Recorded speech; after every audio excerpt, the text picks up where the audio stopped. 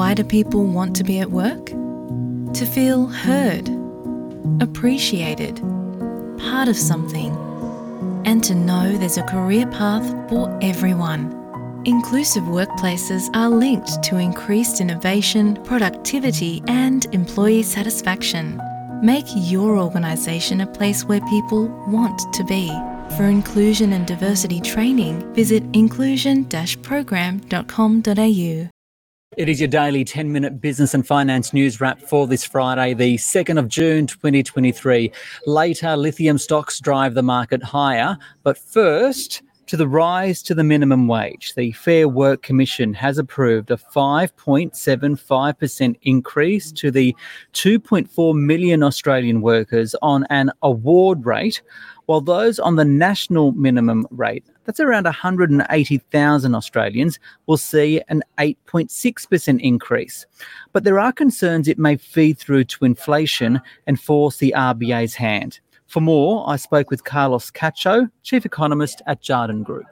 We've been expecting more rate rises to come, at least one more, with a risk of more, mainly because we think inflation is going to be stubbornly high. And really it's services inflation, particularly rents, that are the key driver behind that had us concerned. So you're now forecasting an extra rate rise, a peak of 4.6%. We're currently at 3.85%. So what's so worrisome about that 5.75% increase in award wages? Well, the award wage increase itself, I think is not the problem, but it's when you can take and look, it is in the Fair Work's defence, lower income earners who are much more likely to be on awards are more impacted by inflation and higher rates. And so we do need to support them. We saw in the budget, an increase in job seeker, which is going to help those lower income workers as well. But really it's the combination of higher wages with the stubborn inflation data we saw this Wednesday, and now the re-acceleration in the housing market that has us concerned that, rates are just not restrictive enough to see inflation slow towards the RBA's target. And it's really about the RBA having a credible path back to 2 to 3% inflation. And right now, our concern is that the RBA's kind of glide path of navigating a narrow path, getting inflation down over 2.5 years, is taking a little bit too long. And the risk of that is that you end up entrenching higher inflation, higher wage expectations.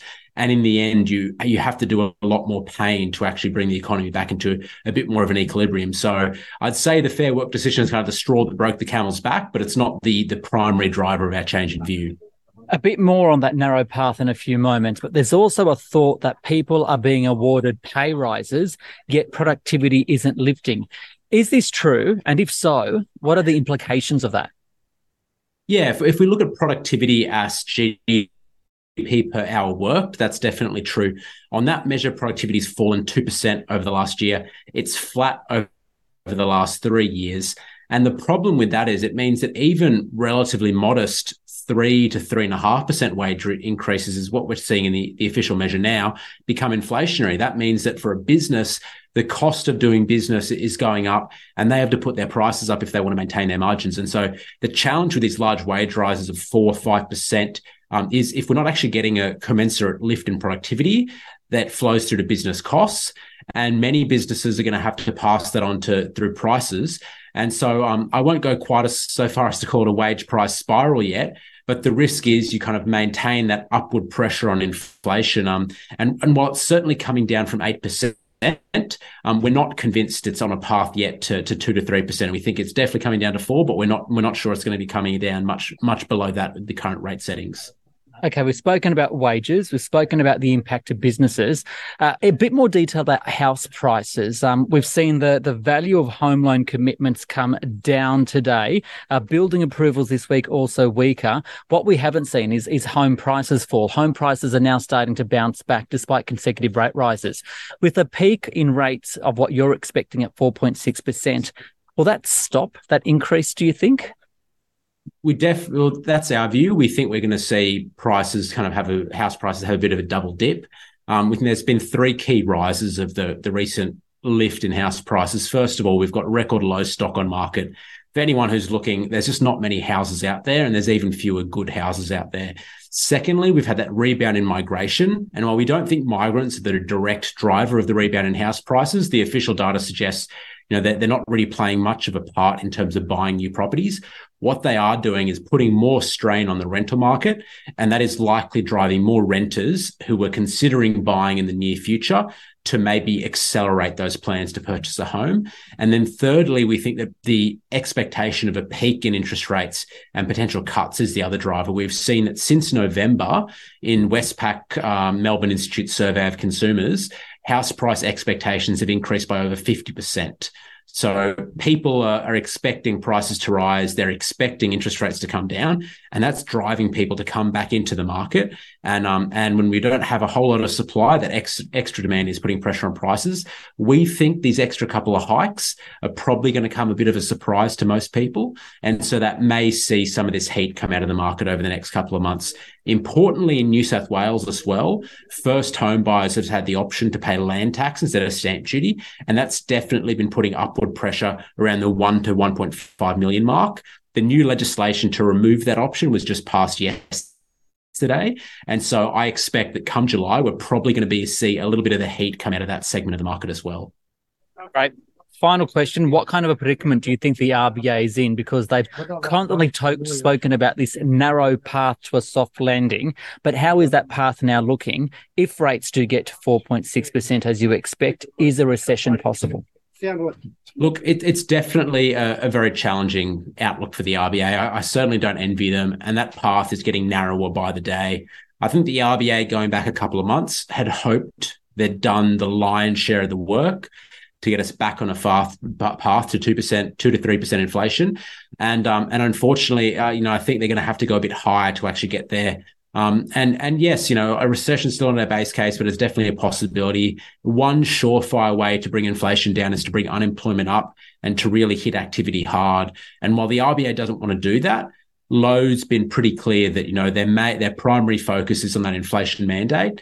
And with unemployment still pretty close to 50-year lows, I think they will probably end up pushing harder. Whether we end up getting an actual recession or not is going to remain to be seen, but it's certainly becoming an elevated risk the higher rates go.